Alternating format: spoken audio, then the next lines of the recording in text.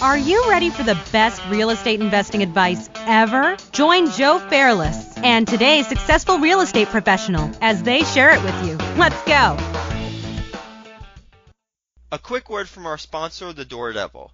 Homeowners spend hundreds on alarm systems each year, but rarely reinforce the weakest point on the home, the doors. Bad guys know this, and that's why kick-ins are so common. Simply adding Door Devils virtually eliminates the home security gap. Sleep better tonight. Reinforce your doors. Visit doordevil.com and enter Best Ever to get an exclusive 20% discount on your purchase. Hello, Best Ever listeners. Welcome to the Best Real Estate Investing Advice Ever show. I'm Joe Fairless, and I'm here with today's guest, Kevin Bupp. Hello, Kevin. Hey, Joe. Thanks for having me on the show today. Of course. And as you had just mentioned before we started recording, this is your first interview ever, so this is going to be your best interview ever, I'm sure, because there's no comparisons. Yeah, right. Yeah, like I told you, I like to kind of fly below the radar, and this is the first time I've actually officially been interviewed on a talk show, so I'm excited about it. Wow. Well, I know you're going to be great, and I know the Best Ever listeners are going to get a lot out of it, because you do have your own podcast where you interview real estate entrepreneurs, and it is called the Real Estate Investing for Cash Flow Podcast. So I know you've got a lot of experience doing this stuff on the other end of the microphone. That's correct. And Kevin, I wanted to speak with you and share your insights with the Best Ever listeners because you, as you know, have completed over $40 million worth of real estate transactions. You've been in the industry for 14 years, and you've also got a crazy amount of entrepreneurial experience as well that a lot of real estate investors might not have, that certainly can bring a different perspective to things, such as you've owned your own mortgage company, a printing company, an events company. So I'm certainly excited to hear what your best ever advice is when we get to that, and I'm excited to have you on the show. Yeah, well, I'm excited to be here. With that, I know I just threw out a lot of different stuff that you've been focused on previously and your overall experience. Can you tell the Best Ever listeners a little bit about your real estate investing background? Sure, absolutely. Well, I started back when I was 19, and I call it a small town, but it's actually the capital of Pennsylvania. I'm from Harrisburg, Pennsylvania, and graduated high school and decided that I was just going to go to a local community college because I didn't really know what I wanted to do with my life, and I didn't want to go wasting my parents' money away because I knew if I went away to school that I probably would just party too much and not get anything done. So I started taking general studies at a local community college and was in my second year. And started dating a girl and met her mother's boyfriend at the time. He was a local real estate investor, and got talking to him one day about what he was doing and the types of things he did in his spare time and just the lifestyle he lived. And I thought it was very intriguing, and kind of sparked a relationship with him. And we got talking about my life and how I really didn't have any direction. I was tending bar, going to college, and I was having fun. But I really didn't know where I wanted to be in life. I didn't know what I wanted to focus my energy on. So being the kind guy that he was, he actually invited me to a real estate seminar, a boot camp that he had already purchased a ticket to, and I guess his partner couldn't go, and so it was like a 3-day event in Philadelphia, and it was actually Ron LeGrand. So for all of you guys that are listening that have gone through some boot camps and are in single family home investing, you probably know the name Ron LeGrand. He's kind of one of the original gurus. And so I didn't know what I was getting myself into. I attended this 3-day boot camp in Philadelphia with David, who ended up becoming my mentor, but he was a gentleman that was introduced me to this real estate investing business.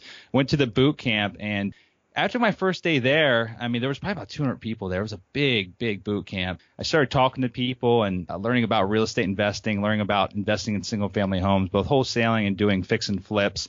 And I met a lot of people, and I was thinking to myself, man, if these guys can do this, I can do this. I mean, there were some not so sharp people in that audience that had done some deals.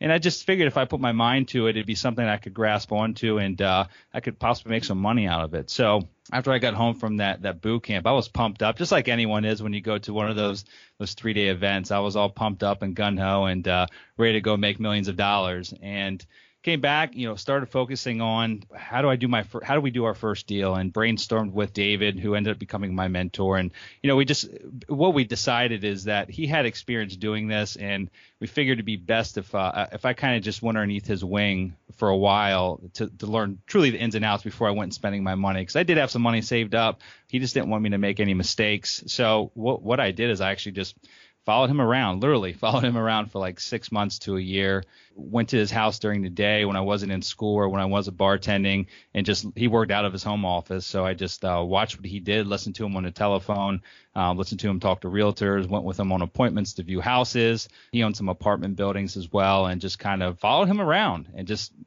tried to learn the life of a full-time real estate investor. And I think it was about a year into it. I think I just turned 20 years old.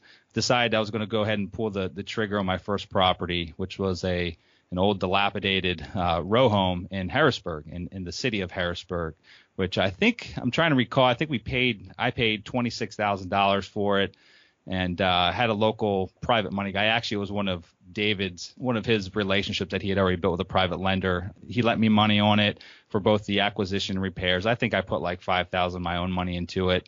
Paid $26,000 for it. I think we put about $10,000 into it, and then turned around and sold it for $59,000. So it was a good little first profit. That was about as much money as I made in an entire year as a bartender. So I was pretty excited and ready to rock and roll. So at that point, I was kind of on my way in this business, and I decided that I really wanted to do a few more deals. And then I decided I wanted to get the hell out of Pennsylvania once I finished school. So I actually finished school, finished my last 2 years of community college, got a degree. But while I was doing that, I was still doing deals, did a few more deals in Pennsylvania, kind of same things, did some wholesaling, but really focused on doing fix and flips in the inner city.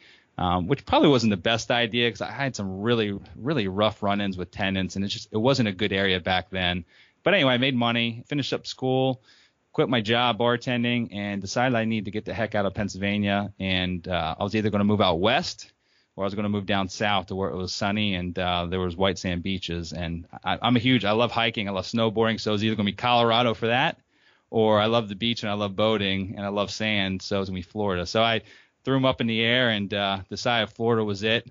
I gave it a go, literally packed up my Jeep, moved down to Florida, and kind of the rest is history. As soon as I got to Florida, started pounding the pavement, got involved in real estate investment clubs. There was 2 at the time, which was kind of new to me, because the town I came from, you literally had to travel an hour and a half to get to the closest real estate investment group, and it only met once a month. So I didn't have the opportunity to do the type of networking that I really wanted to do. So as soon as I got to Florida, obviously a bigger city, bigger metro area, I took advantage of that, joined the local clubs, started learning the area. I think it probably took me about 6 months to 8 months to do my first deal, only because I was trying to figure out where the good areas were, what I wanted to focus on, really wanted to find out how to make money in this new market before taking any risk. So anyway, started doing deals, and then about a year after I was living in Florida, became very familiar with who was doing what, like who were the active movers and shakers in the market. And then ended up partnering up with a group that was about an hour south of me. They were in a town called Sarasota, Florida. And they were a very experienced real estate investment group. We had done some deals together. I had wholesaled them some deals. I bought some deals from them. So we knew of each other. We weren't necessarily partners. We hadn't partnered on anything, but we definitely exchanged some deals and decided that we should put our brains together. I was an hour away, so I was in a different market than them, and put our brains together and start doing some acquisitions together. They were already buying on average of like about 10 to 15 homes a month when I met up with them in 2002. So we partnered together, and we're averaging, at the peak of the market, we're buying about 20 homes a month, single family homes. We're also buying some smaller multifamily stuff, some 20 unit buildings, 24 unit. I think we had a 48 unit, and just some other various multifamily properties. But so I continually did that for, I guess, up until the market crashed. We were buying a lot of homes, really for the long-term buy and hold type strategy, which is kind of where our mistake came into play. I think between our partnership, we ended up with about 500 single family homes. I mean, I wasn't a full partner on all those acquisitions. That group actually had some of these homes before I got partnered up with them, but we were buying a ton of homes. I personally had over 100 single-family homes in my own portfolio and a bunch of other small multifamily type stuff. Everything was going great, making a ton of money. And then the market crashed in 2007, 2008, and things didn't go so well for us. We bought everything right when we were buying it, no more than 65 cents in a dollar. But the problem with where we were in Florida is not only did the real estate market crash in terms of value, but the rental market crashed as well. And, there was a lot of spec builders down this way that were building brand new homes, and they got stuck holding the bag with these brand new homes. So they ended up renting these homes for what we were renting our, 20 and 30-year-old homes for. And basically our little bit of cash flow that we had on these single family homes went bye-bye, found ourselves in a position where we were, kind of feeding an angry beast every month. So anyway, I gave a lot of properties back to the bank back in those days, but I should probably back up a little bit. I'm kind of getting ahead of myself, because what I did simultaneously while I was doing these purchases or doing the real estate investing, I also started the mortgage brokerage firm. I guess about a year after I'd moved to Florida, partnered up with a guy, and we had a pretty big firm. We had 12 full-time loan officers. We were originating millions of dollars of loans each month, primarily focused on the subprime niche. We had a big direct mail campaign. I learned that business quite well. We actually had our own printing press, and we're sending out like 100,000 pieces of direct mail each month. And so I was doing that simultaneously as we were buying homes, and everything was going great. Everything was rosy. I didn't think it could go bad. And so again, 2007 came and things kind of crashed. And then I gave back about 90% of my portfolio to the banks, and sold off my mortgage company, my ownership, my mortgage company. That was actually still going okay, and I sold that to my partner at the time. And then he actually ended up going out of business about a year after that. Things weren't looking so great in my life. Wow. In 2008. So that's kind of the real quick and dirty of my initial experience in real estate. The market crash was kind of good. I didn't know it at the time. I learned a lot about myself and a lot about real estate investing in general, and what we really should have been focusing on. And we should have been focusing on more cash flow rich properties. For instance, my multifamily properties, I didn't give any of those back. Those are the only things that survived that downturn. I mean, I had some single family homes I owned free and clear that I ended up keeping, or some that I had they were in just key areas, and they survived. The multifamily ones were the only ones that really survived. At that point in time, number one, I was licking my wounds for a couple years, and just wondering what was going to happen in this world in general. Was kind of stuck in my local bubble, not really seeing the light at the end of the tunnel. So when that all happened, I took a step back and kind of reevaluated my life, and decided that I should probably, instead of just sitting there licking my wound saying poor old me, I should probably put my energy and focus into something else until the day comes where I feel like I want to get back into the real estate game. And so what I did at that point in time is I started a few other businesses. And as you had mentioned in the beginning, I do have some experience in opening other companies. And, a few of the companies that I started after this crash was I started a sports apparel company, which my wife and I are huge runners. We do marathons, half marathons. I'm a huge cyclist, so we were very active, and we're always doing races. This is the idea that we had years and years ago I think we were doing Chicago Marathon at the time, and we thought it'd be a good idea to start a printing company that could make custom running clothes for runners. A lot of runners that do their first races like to have custom printed clothing that have their names on it, or maybe a charity or they're running for. So I was like, you know what? Let's put our energy into that idea and see what happens. Just because I had time on my hands, and we started that company, and within about 6 or 7 months, sales started happening, and it was strictly online. So I learned how to build. I didn't build it myself, but I learned how to run a team of virtual employees from the Philippines. Learned about the printing business. Bought a ton of oversized large printing equipment. Bought an office to run it out of, and that business is still running to this day. Getting back real quick to the single family homes, you'd mentioned you had over 100 single family homes in your portfolio. Then the market crashed, but you were buying it at 65 cents on the dollar. When the market turned, looking back on it now, if you had bought for, I think, more cash flow rich properties, then that would have helped save some of those homes that you had to give back. You mentioned you had to give 90% of them back. Not to pour salt in the wounds, but just to help, understand a little bit more. What do you mean by cash flow rich properties? Because it sounds like if you buy for 65 cents on the dollar, then it should have enough equity in it to sustain a crash. Yeah, well, Florida's somewhat unique. It's I know a lot of investors buy in the Midwest where the taxes are very low, insurance is very low. Well, in Florida, taxes and insurance are extremely high. When you start looking at the size of the management company we had, and you have multiple single family homes spread out through 6 or 7 different counties, which equated to about a 200-mile stretch. I mean, in between, from the one that was furthest south to the one furthest north, there's not a lot of buffer zone. So, I mean, even though we were buying for 65 cents on the dollar, I mean, that was actually with repairs included. I mean, we were really strict with keeping to our model that we would never pay more than 65 cents, of the after repaired value, including repairs. The average home that we had, 3-bedroom, 1.5 bath, 3-bedroom, 2-bath, would cash flow on average about $150 to $200 a month. But when you start factoring in the inefficiencies of such a large management company with single-family homes popped up everywhere, insurance rates were going through the roof, especially after the hurricanes that we had, and it was just very difficult. If anything happened, I mean, if you had turnover, which happens with single-family homes, I mean, if you had a tenant that tore up the carpet, well, they were in our cash flow for that year. It was gone. It's really easy to lose if you're cash flowing $200 a month.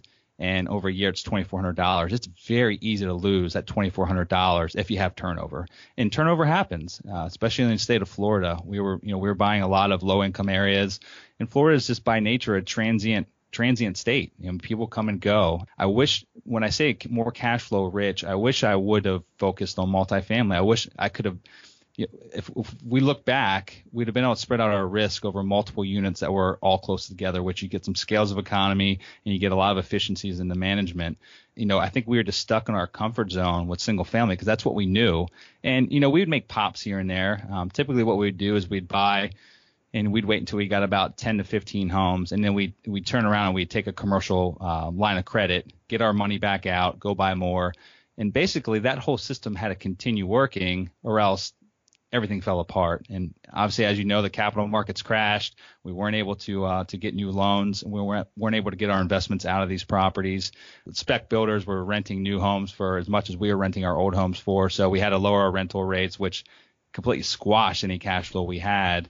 And it was impossible to survive, even though we had equity. But some of these markets we bought in, that 65 cents in the dollar, these markets crashed more than 50%. Some of the markets we had crashed like 65%. Houses that we were buying for $60,000, which was 65%, were selling, in 2010 for, $35,000-$40,000. It was crazy. Right. So, well, based on this experience, and I know you're currently focused on multifamily, correct? Yeah, multifamily, but with a very strong emphasis on mobile home parks, okay, which has been about 2 years now that we've really, honed our focus on mobile home parks. And so with your experience with, the crash where you had up to 100 single family homes in your portfolio, had a couple multifamilies, you're now focused on multifamily with a dedicated focus towards mobile home trailer parks. What would you say your best real estate investing advice ever is? I'd say with me, and this is just my opinion, is no longer do I focus on buying for appreciation. Appreciation is kind of the icing on the cake. So I say make sure that whatever you're buying, and everyone's got a different target investment criteria, that a good deal to me may not be a good deal to you in terms of what kind of returns you're looking to get.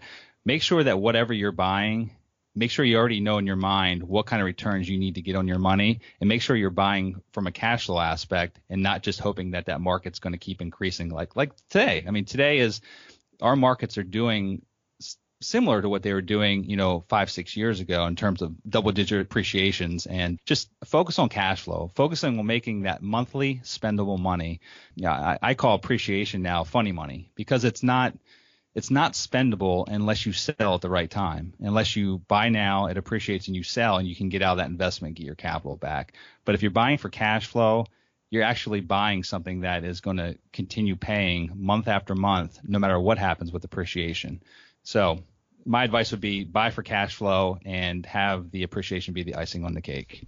And going back to the 100 home thing, it sounded like you were cash flowing. So what's the learning there where you're buying for cash flow, and is it also don't over leverage? Yeah, don't over leverage, and it takes a lot of time. So it took us a long time and a lot of effort to buy that many single family homes. I mean, that is a full scale company even to come up and buy 100 single family homes. It's a lot of work. How long did it take? I guess about 5 years. 5 years. I mean, that was my portfolio. Like I said, I was investing with a group as well. I had some partners, a small percentage of some of the deals they were doing on their own. And combined, we bought about 500 homes in a matter of about 6 years. But really, to do that many, I mean, as you know, you're a multifamily guy. The time it took us to buy 150 single family homes that, let's say on average, they cash flowed $150 a month a door. You can very easily go buy a 150 unit apartment building that has the same type of returns. Yep. And a lot easier to buy that one building in one location with, maybe it has a couple roofs that it's underneath, and obviously it's got individual ACs and things like that. But the efficiencies you get with the management are far superior to the efficiencies that you get in managing 150 single-family homes, which I think is what a lot of these REITs that are buying these single-family homes now are finding, that is the most challenging aspect of their acquisition, is the management part of it. Trying to manage these thousands of single-family homes that they're acquiring that are spread out all across the board. That's all. It's just, it was a challenge that we thought was achievable when we were doing it. But if we would have looked back, if we would have evaluated our business as we were actually in the middle of it, we should have just taken our same efforts and bought multifamily properties, because they probably would have survived the storm. At least most of them would have. It would have been a lot more efficient of a business and a lot less gray hairs on our part. And as you mentioned, the couple multifamilies that you had did survive the storm. That's correct. Yep. Okay. Every single one of them. I didn't give one, even in like duplexes that we had. I didn't give one multifamily, and a duplex I considered a multifamily, but we didn't give anything back in terms of multifamily. Yeah, but about 90% of the single families went back, and that's. It is what it is. We pulled the plug pretty quickly. In fact, we tried to divest as soon as we saw the market crashing, and it happened so fast here in Florida. I mean, so fast that you're just head spinning. You're like, oh my gosh. By the time we realized that the market was starting to take a downturn, we started going through our portfolio, evaluating what current values were, and actually trying to sell on about 80 cents in a dollar. But as soon as it started happening, people were realizing, everyone else realized that it was happening as well. And they're like, well, your 80 cents in a dollar isn't worth it, because this market's literally dropping a couple % a month. By the time we got to our bottom line of, okay, let's just get rid of this thing. Let's just, get rid of it for what we owe. I mean, it was almost too late. I mean, it was crazy how fast it happened. And then it just got to the point in time where we were, we're also losing tenants, because tenants were moving into these new homes, or tenants were losing their jobs. A lot of the markets in Florida, the economy was based on, construction jobs, jobs that revolved around real estate. So you had construction jobs, title jobs, you had, realtors that were making a ton of money back in the heyday that no longer had jobs or any kind of income. People were leaving Florida at that point in time, faster than they're coming in. So it was a challenge. Again, learned a lot from it, but second time around is a little different for me. Absolutely. All right. Are you ready, Kevin, for the best ever lightning round? Sure. Let's do it. Best ever book you've read? I'd have to say, I thought about this for a while, and Think and Grow Rich, really. I mean, it's not specific to real estate, but it's specific to business and a mindset. And by far, it's probably the most valuable book that's ever been handed to me. Best ever personal growth experience and what you've learned from it. And we might have already talked about it. Yeah, we just did talk about it. And it's kind of twofold. Number one is, buy for cash flow. But number two, what else came out of that is I had terrible credit. My credit was completely wrecked. And it really taught me to not rely on being able to go get credit or financing. So it helped me get a lot more creative with our acquisitions in my mindset. So huge valuable lesson that I took away from my big loss was being able to get a lot more creative with our acquisitions. Well, you've certainly piqued my curiosity with that, and I'm sure the best ever listeners are wondering too. What are some creative ways that you've used to finance multifamily properties? Well, that's it. So with mobile home parks, it's a unique niche in that there's a lot of parks that are still owned by the original mom and pop developers, or at least a second generation. Most mobile home parks were built between like the years of 1960 to 1980. That's kind of when the big percentage of them were built. So a lot of these owners that own these things are still the original mom and pops. They're getting up there in age. They're in their 70s, some are in their 80s. In fact, I just talked to a guy yesterday that was 93, and he's owned this park for like 33 years, and there's no debt on them. A lot of times it's very easy to negotiate an owner sale type finance, or an owner finance type sale. So I mean that's not out of the box creative, but it was one of the things that attracted me to the niche of mobile home parks. And it's that one extra or that one less barrier to entry in terms of acquiring some larger properties. The last 4 assets that we've purchased have all been owner finance type deals. So. And have they been mobile home trailer parks? 3 of the 4 have, yes.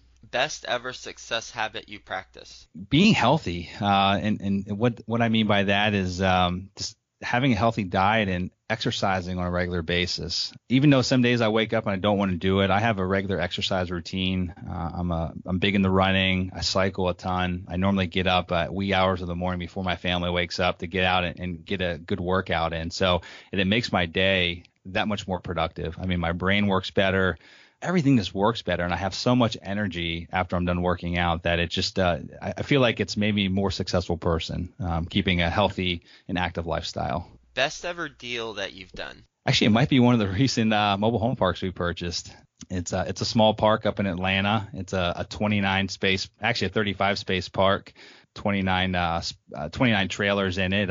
Very, very new infrastructure. We paid $200,000 for it from the bank. It's in Atlanta Metro. It's in a major market, and we've put about another 200 into it in capital improvements, and we're almost at stabilization. We're about a month and a half away from it, and that park, conservatively speaking, based on cap rates in that market, that park is going to be worth about $1.15 million. So that was a very quick deal. We bought it back in March. Didn't take too many months to turn it around. Pretty big ROI on that deal. Wow, that is a fantastic deal. Yeah. How'd you find it? It's funny. I tell people to kind of stay away from LoopNet because it's a lot of trash on there, but I still scour it every once in a while, and I found that deal on LoopNet. It was actually the bank that had it. Gave it to a residential real estate agent in that market, which knew nothing about mobile home parks, knew nothing about the asset itself, hadn't even seen the property, and had a listing on LoopNet, but he had no financials about it. He had no pictures of the property, not even barely a description. So I'm assuming that he didn't get hardly any calls, but something about the ad intrigued me, and I called him and realized that there was an opportunity there. And since they hadn't had any activity on it, we beat them up on price and basically bought it for half of what they were even asking, which was what they were asking was still a good deal. And so that's it. We bought it on LoopNet, which is very surprising. Wow, that is. I love to hear that. Yeah, I mean, LoopNet is essentially you can find a needle in the haystack if you look. And so what I do is on LoopNet, if you have a premium account, you can set alerts. And I have alerts set, so every day or every other day I get emails saying about a new property listing, and I look at it, and I mean, you look at 1,000 deals to find one that may make sense. Most of the time, LoopNet is basically I call it the trash can for the brokers' deals. The brokers shop their deals to all their pocket buyers, and the pocket buyers pass on the deal. Well, it's probably not that good of a deal, so they go, okay, last ditch effort, let's throw it on LoopNet and see what happens. And but that obviously didn't hold true on this particular property. Best ever quote. Best ever quote. I have to think about that one for a minute. I think the best ever quote that I love, in fact, it's sitting on my desk here. I have like this little metal plaque, and I love it because it's, what would you attempt to do if you knew you couldn't fail? And I don't know who the author is. I don't know if there is a known author for that quote, but I love the quote just because it holds true. I mean, really, everyone out there that's listening to this, I mean, think to yourself real quick. I mean, what would you attempt to do if you knew you couldn't fail, whether it's in your personal life, in business, relationships, whatever it may be? You'd make yourself more vulnerable. You'd put yourself out there more often. And I just think that's an awesome quote. Kevin, what's the best ever place to reach you? Easiest way to reach me is on my website. It's kevinbupp.com. And my last name is spelled B as in boy, U, and two P's like Paul. So kevinbupp.com. That's the best way to get me. And then what about your podcast? Yeah. I don't have a website for my podcast, but you can go find my podcast on iTunes. It's called Real Estate Investing for Cash Flow, or you can actually access it through my website, kevinbupp.com. So it's an awesome show. Just like Joe's show, I interview experts and just really dig into their story and their experience in real estate investing. So it's a lot of fun, and we've got some great guests that we've had on the show over the past, I guess it's been about 8 or 9 months now.